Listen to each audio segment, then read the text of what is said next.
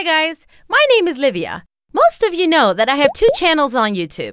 Today, I'm going to share the story of how I met my boyfriend, Nate, who's also a YouTuber. In the age of technology, meeting people through social media is not so uncommon, so here it goes. I started following Nate in 2015, and I decided to comment on one of his Instagram pictures. Although I thought he was good looking, I liked how he interacted with his viewers and how he edited his videos.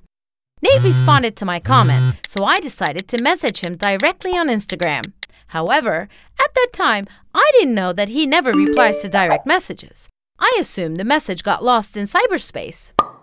Weeks later, I checked his Facebook page, so I decided to send him a friend request. Lucky for me, he accepted. Who would have thought that a photo of me in a helicopter in South Africa did the trick?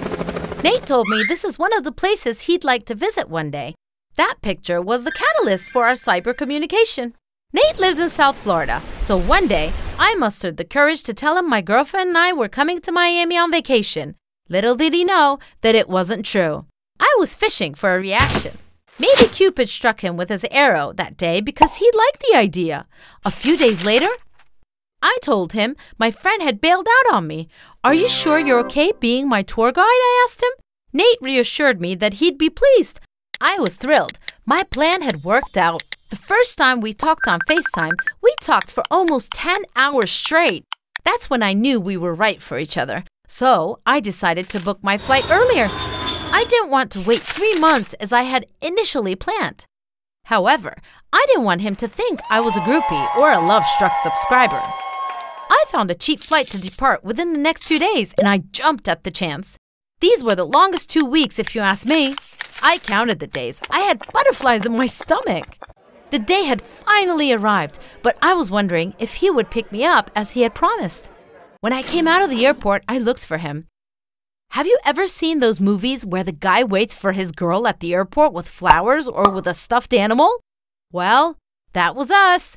I looked to my right, and there he was with a rose in one hand and a smiley emoji pillow in his other hand.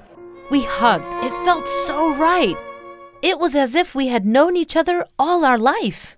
The weekend I spent in Miami with Nate was perfect. We both enjoyed each other.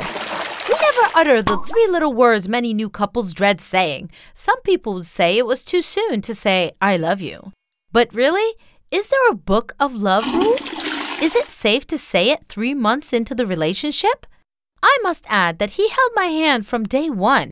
This was a good sign. By the end of my trip, Nate said, "I love you," and the butterflies came back. After that weekend, we started visiting each other. The initial feeling hadn't left us. If any of you is wondering, I must say that distance was never an issue for us.